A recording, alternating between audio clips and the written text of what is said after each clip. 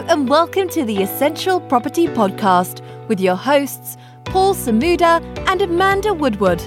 With 45 years of combined experience in the world of property buying, selling, investing and developing, they are here to share with you their knowledge in the Stoke-on-Trent, Newcastle-under-Lyme and Crewe property market. Let's get started.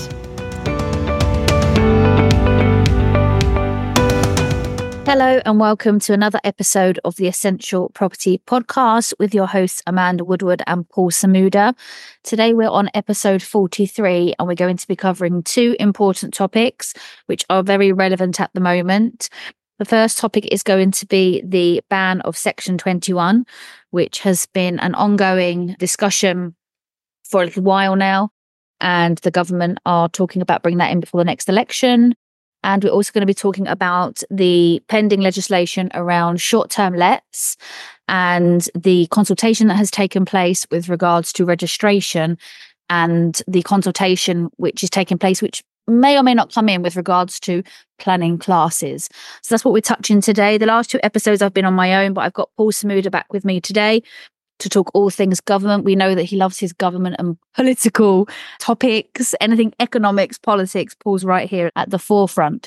So to kick off, let's talk about Section 21. Michael Gove is back in the press today. So Paul, just tell us your thoughts or update the listeners on what the status is as of now.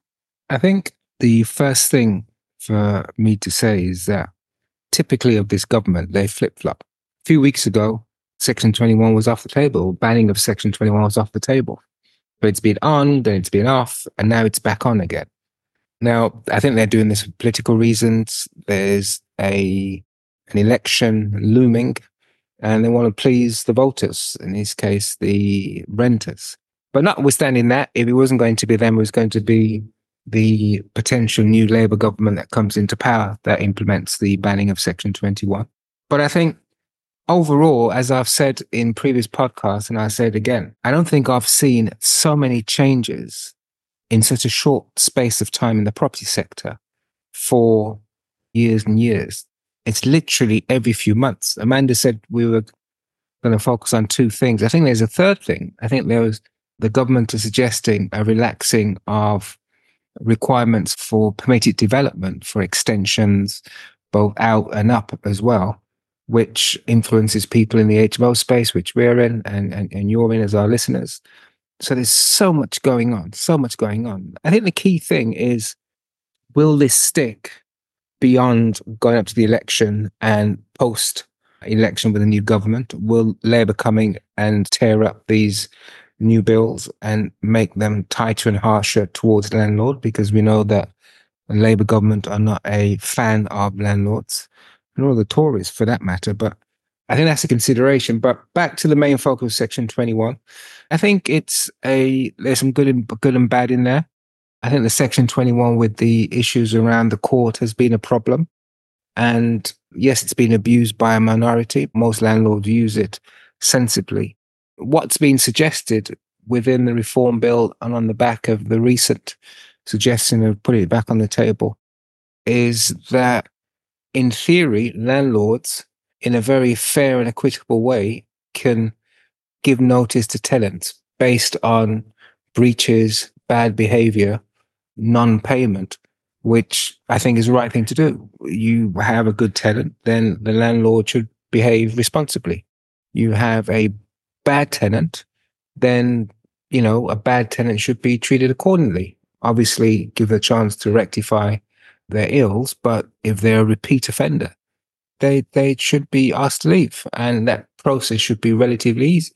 That's my view. If you speak to people from shelter and people from the council, they may say something different because they have these people coming, knocking at their door saying we're homeless, and they're saying we've got this horrible landlord.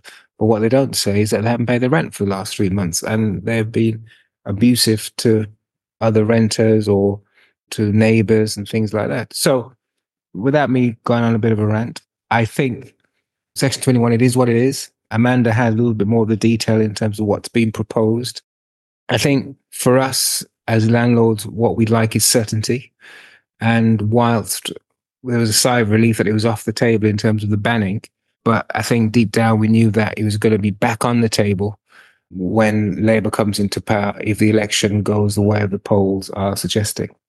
So looking at a little bit more of the detail, the Renters Reform Bill has proposed a number of different grounds for possession, some mandatory, some discretionary, which I think most of them are fair, that will help with the abolition of the Section 21. So just to give a little sprinkling of an example, in terms of the mandatory grounds, if a landlord wants to move back into their property or wants to move a family member back into the property, they can, and that's 2 months' notice. If they want to sell, they can, that's 2 months' notice. If they are at the end of their mortgage, again, 2 months' notice.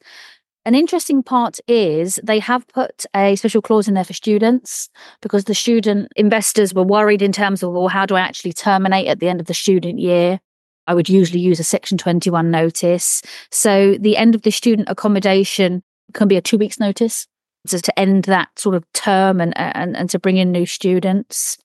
And a whole bunch of other ones that aren't stuff around agriculture and places of worship and so on, which is not too relevant to us. So that's some of the mandatory grounds. As landlords, I think we're more interested in the discretionary grounds, which is ending the tenancy because the tenant is not doing what they committed to do when they started the tenancy. So, for example, if a tenant hasn't paid their rent, previously you have to owe 2 months worth of rent and then you can issue a 14-day Section 8 notice. The proposal now is that if there is any rent arrears, so that can be 1 month of rent arrears, you can issue the Section 8. And that has a 4-week notice period. So it's gone from 2 weeks to 4 weeks, but you can, in theory, issue that notice earlier. That's okay. If tenant is persistently in arrears, that's 4 weeks notice. Breaching the tenancy agreement, 2 weeks notice. Antisocial behaviour, subject to ticking a few boxes, is immediate. And I think that gives us a little bit of certainty in terms of if we do have a real problem tenant at the property.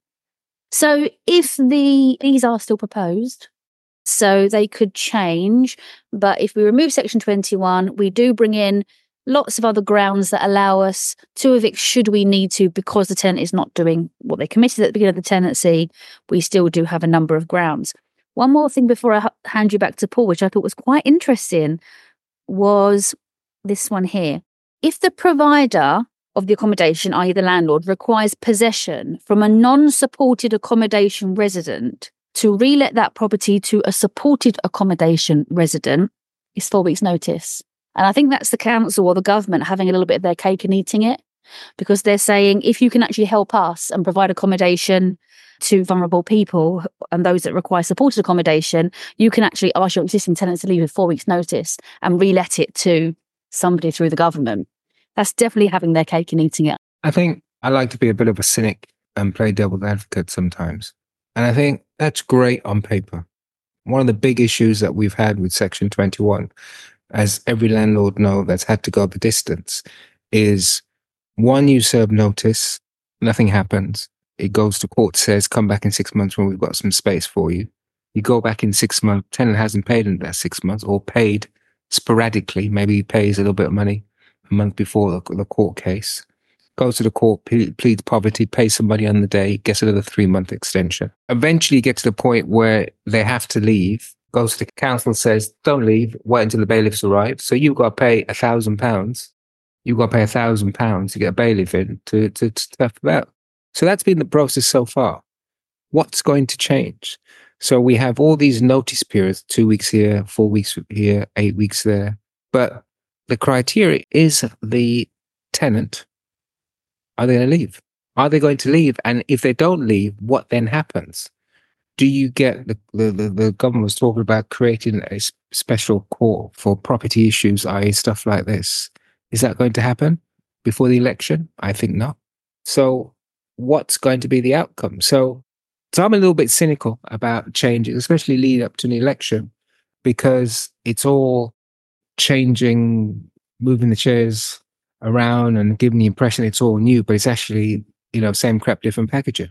Yeah. So I have to be a little bit cynical on that. The other thing that was suggested, and I can't remember whether that was within the reform bill, but it was talked about continually, I'm definitely, Angela Rayner is a big fan of this, is 12-month tenancies as a minimum, 6 months notice for leave as a minimum, and you have to accept pets and you have to accept people on benefits. And that's the other side of things. And one of this announcement in Section 21 was fairly recent. One of the things which I was listening to fairly recently was, if it's difficult to get rid of tenants when the need arises for whatever reason, then landlords will go really belt and braces on the referencing. Yeah. So they'll take your inside measurements, your partner's measurements, your bank account, what you spend your money on. Do you gamble? How much you spend on alcohol? It'll always be like applying for a mortgage, because there's more tenants available than houses or rooms. So the landlord still has the upper hand, because they don't want to be left with a tenant that can't pay, won't pay, can't get rid of them. Mm. And until the court system is fixed, which is no mean feat because they're underfunded, then nothing's going to change. Mm. So on paper, it sounds reasonable. In practice, and we'll tell. Whatever happens, we live in an environment where property is now very fluid. It's dynamic. Things are changing all the time. So we have to be on our toes and be flexible in terms of adapting. I've always said property is a long-term investment, and you get these little ripples along the way. But 10 years from now, our property doubles in value, increases by 50, 60, 70%. Our rent increases, and it works itself out. And one hopes that it works itself out in the landlord's favor. And, we can sell, have a little pension, or pay off our debt and live on our pension if we're a little bit older, or move on to bigger and better deals. And that's really the prize at the end of the day. All this now is detail, but the bigger prize is for what the property is going to do for you and your family going forward, because most people buy a property with the intention of holding it for a long period of time. And there are two sources of benefits to landlords: rent and capital growth. So, yeah. So anything else on that? Well, just talking about the kind of the upside of it, I guess, depending on what you read and the statistics that you find, the UK needs to develop circa 500,000 homes every year to provide enough accommodation for those migrating to the UK, the population in the UK, et cetera, et cetera, et cetera. And it doesn't matter what paper shuffling the government are doing, if we don't build enough homes, we don't have enough accommodation. And if we don't have enough accommodation and we are in the property business, we're going to generally be okay. We've been approached only last week by a couple of companies. One company that is housing migrants to the UK, seeking asylum, a company that's working with the homeless people. We get inundated with companies contacting us for supported accommodation. So I think the tougher that the government gets in terms of taking the traditional renter, landlords will then look at other options, which takes us nicely onto our next topic, whether it be supported accommodation, the vulnerable sector, or the short-term sector, because those areas allow us to not be under so much pressure when it comes to the traditional renter. So the traditional renter is always going to suffer, even if the government put more pressure on the landlords to deliver for them, because landlords will then just look at alternative options, such as short stay. That's been one of our avenues, and some of our landlords have benefited from that. We've managed to intertwine that with our long stays to drive additional income. That's been very helpful. Now they're talking about new legislation, which I think in previous podcasts we said that was going to be coming down the pipe, because that's really the way the system works. It allows you to do a bit of a free-for-all. People complain, say it's affecting this, affecting that. They do a little bit of research, do a consultation, and they bring in some legislation to support their finding. And this is where we are with short stay. So the consultation out at the moment suggests that there will be a register. So if you're in the SA market, you'll have to register with the council. Your house will be designated a holiday let and will have to comply with regulations around that. And there's some issues with that. Because you have to think about, if you have a mortgage, do you want to register your property as a holiday let if you told your lender that it's a buy-to-let? Now, I know none of our listeners would ever do anything like that, but, just in case, I thought I'd mention it. So there's implications with that potentially. Small hotels, B&Bs and guest houses are excluded from that because they have their own planning class. They C1 planning class. But the other thing is that they want to create a separate planning class for short lets. So if you want to either convert or do a short let development of some sorts, I'm not too sure of the criteria, then there's a planning class specifically for that. Now, the problem with short lets has affected in the more touristy type areas or areas where they have a lot of business traffic coming. So the big cities, some of the areas on the coast, the Brightons and things like that, where there's two challenges. The challenge is that local people can't rent property at local prices, because if you work on the basis that if you want to rent a normal buy-to-let for £600 a month, if it's sold as a holiday let or short stay, in order to be able to get that same property, as a renter, you might have to pay as high as £1,200 or £1,500 a month. And that's obviously unaffordable. And that affects the local economy for people living there locally. The second thing is that it affects just the whole tone of the area. I think most areas welcome tourists, but, the country, the way it is, and Brits being they are, right, they don't want too many.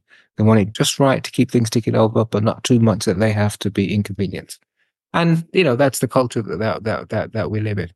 So I think they've come together and said, let's see how we can police this. Let's see how we can maintain some sort of order. So councils who are generally broke have now been given the authority to oversee this. I assume that they're going to get a little bit of a budget. If they don't have a budget, then good luck to them being able to police that. But as we've said before, the legislation is upon us for short stay. Are we worried? No, we're not worried, because we ensure that the properties that we work with are compliant anyway, because we anticipated this. We're very familiar with local legislation as it relates to HMO, and SA had to go down in that direction in terms of fire doors and exits and stuff like that. The planning side could be quite interesting. And I said there's going to be implications in terms of fundraising. If you have a specific planning class, that's going to be quite interesting the way that evolves going forward. And I think for anybody out there listening who do an essay that want a little bit of advice on that in terms of what they should do, then maybe they should have a chat with us, contact us and have a chat. And we can probably work out a strategy for them once obviously legislation comes out. It's in consultation, I think, through till about April, but that's normally a fait accompli. And it means that there's going to be something on the books. And they're trying to force this stuff through before the election as potential vote winners for people in those constituencies where holiday lets are affected. And the other thing as well is that people buy houses in parts of the country where they're popular with tourists, have them as second homes, run them as holiday lets for part of the year, elect them as basically standalone businesses, go for business rates instead of local council tax, get small business relief so they don't pay any business rates. So basically they're making money out of the area, but nothing's being reinvested in terms of council tax or business rates. So the locals in those areas are a bit miffed about that. So that's probably another reason why they've lobbied. But I think the main reason, right, is that it crowds out local people from being able to rent at a reasonable price, because people from outside the area have been buying up the properties and doing them as Airbnbs. So I think watch this space. I don't know whether you have anything to add on that, Amanda. Well, I think in our past experience, legislation has generally worked in our favour once we got over the kind of shock of it when it came to HMOs. So yes, you're having to spend to spec your property. Yes, you're having to license them. Yes, you're having to go on record with the local authorities. But what it does do, it does shake out the shysters. And I think for serviced accommodation, it will probably reduce the competition, because I think perhaps the rent-to-renters or the rent-to-SAers people that are renting properties and the landlords actually have no idea what they're doing with them. And all of a sudden the landlord now has to register and says, hold on a minute, I didn't even know that you were renting this out by the room. Properties that don't have fire doors, etc. So when we saw Article 4 in Crewe, yes, it stopped new development, but what it did do was reduce the competition and increase the rents. So I just wonder what upsides will come, because all of our houses, they are up to spec, and whilst you wonder what is the government's real strategy here, I don't think within our business and those professional operators have a huge issue with it. But I think those that are doing stuff perhaps a little bit behind the scenes may decide it's not profitable anymore for them. But we shall see. Yeah, no, I agree. So with that, I think we should touch on some of the changes for permitted development, Yes. which have been mentioned. We're a little bit slim on information there. Again, that's something I was going through consultation. And basically, the government is saying, if we can't build enough houses, let's make it easier for people to make their houses bigger, to accommodate more people, to make it easier to build on little plots of land, to convert existing properties that are maybe going by the wayside, retail as an example, old offices that are no longer efficient.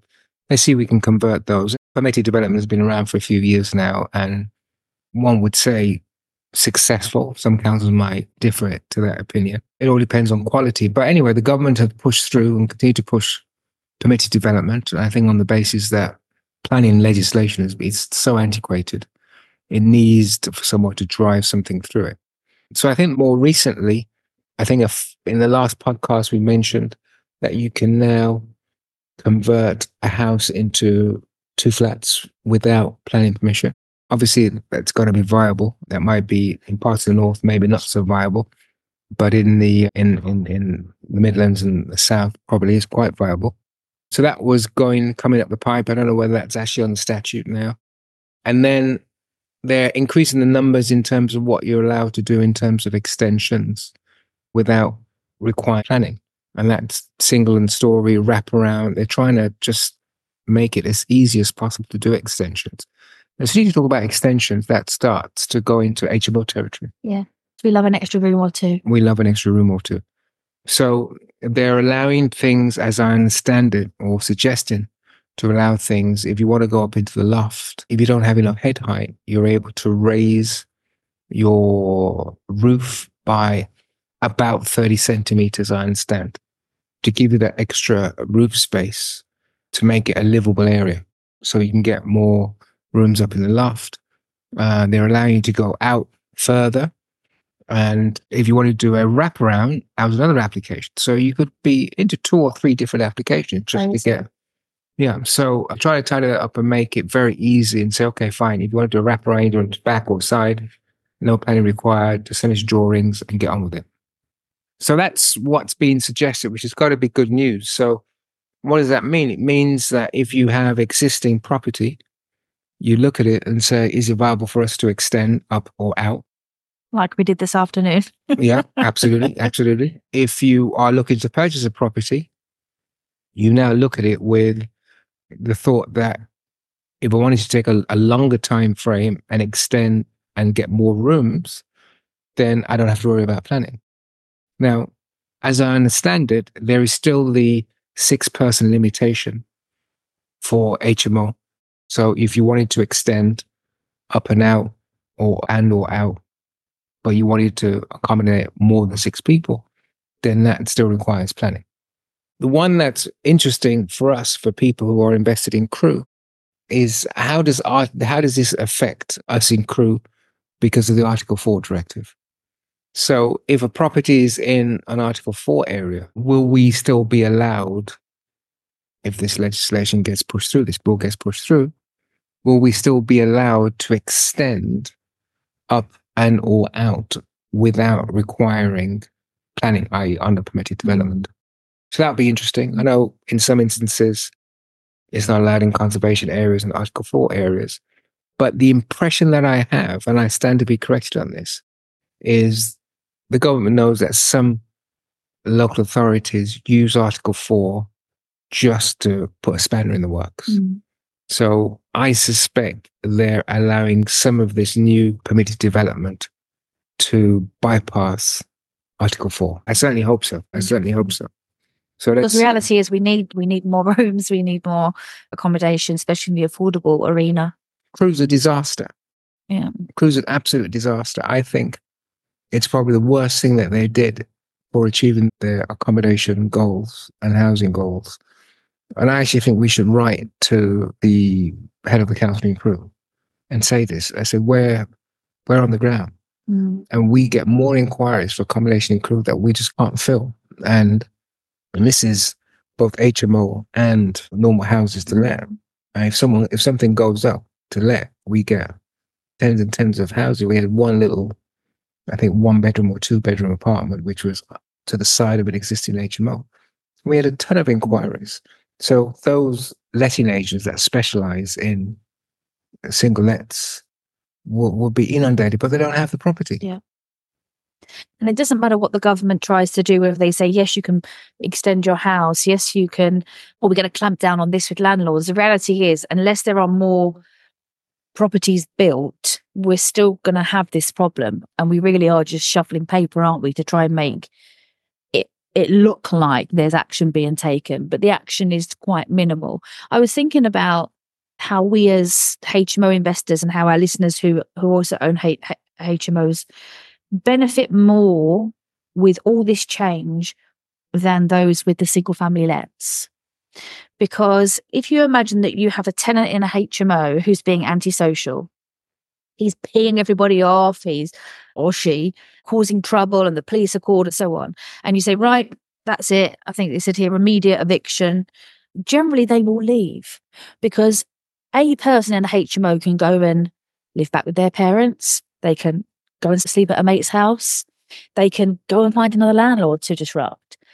But if you have 2 adults, 2 children, they go to the local school, they've lived in the house for a long time, and then they have become problematic, that's then very difficult. So as HMO owners, I think we just have a little bit more transient tenants that will leave anyway at some point. And even when it comes to the permitted development, if you have a 2-bedroom terrace in Stoke-on-Trent and you have a large yard area and you rent that to a family and you think, right, I can put an extension on the back because I've got this permitted development. What's that really going to do to a 2-bed terrace for a family? Not a lot.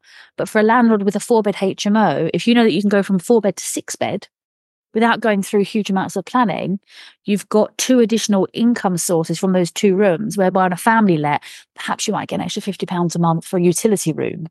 So I think HMO landlords benefit a lot more from these things than your traditional buy-to-let renters. I think you're right. I don't think that was the government's intention. That's just no, not at all. A byproduct. I think the thinking is, if I think it through, if you're a family of 4 and you've now got to trade up to a larger property, if a larger property is not on the market, maybe it might be cheaper if you're an owner of that property to do an extension and create a room for your growing family. And I think that's where it probably helps. So it's actually not helping the housing crisis in terms of number of homes built, but it's giving people other options to expand their existing plot to accommodate their new members of the family. I.e. homeowners. Single let. He's not going to do an extension. No, it's not. There's no the ROI's not there, is it? The only reason he's doing an extension is because he wants to turn that single let into an HMO. Yeah. That's the only reason he would do it, which makes a lot of sense in terms of the comparisons. He can go up into the loft or out and he can turn a 2-bed, 2 up, 2 down into a 6-bed HMO and probably increases his cash flow 3-fold. You do the numbers, you check the ROI, and I would say 7 or 8 out of 10 times it's worthwhile doing. I mean, we're definitely going to be looking at all our properties over the coming years, such as this legislation. We'll probably wait until to see what Labour does, see whether they change any of it. But we're probably going to look at all our properties and just see where it's feasible to go up and or out, especially in those areas where we have a low number of rooms in the HMO, like 4, and we have land at the back, and we can't expand anymore because of Article 4. So Crewe's an obvious one. We've got some odds and sods in Stoke that might fall into that category. I'm thinking about Balliol Street or something like that. So there's definitely a few options there. So I think all in all, to your point, Amanda, the changes that come through, when you walk them through, there might be some rough edges to it, but I think all in all, long term, with a bit of thinking and strategic planning, we can turn them to our advantage, which has to be a good thing. Housing is so important. Although people scream and shout, landlords provide 1 in 5 homes for people living in this country, soon to be 1 in 4. Right. And I think the government has, I said this in the previous podcast, I think the government has realized that it really screwed up royally over the last few years with the changes they made to tax, with the changes they made to EPCs and a whole load of stuff that they were threatening to landlords. The landlords decide to sell up. And when you sell up, chances are you don't get that stock back for renters. It's bought by a first-time buyer, great tick. But every house that is purchased by a first-time buyer is one less house to rent. Yeah. And that pushes up rent for the existing. And they've realized what they've done. So maybe some of this, the last few bits and pieces that have come out has been being on the side of the landlord or beneficial to the landlord. No, not beneficial to tenants, but definitely beneficial to landlords. So, of course, that might change when Mr. Keir Starmer comes into power. I'm talking as if it's a slam dunk. I think it more or less is. There were 2 by-elections the other day and the Tories got absolutely crucified. Poor Rishi could believe it when he thought he was having his worst nightmare. And that might be just a sample of what's to come. Yeah. I think one thing you can't stop is you can't stop the train of human behaviour.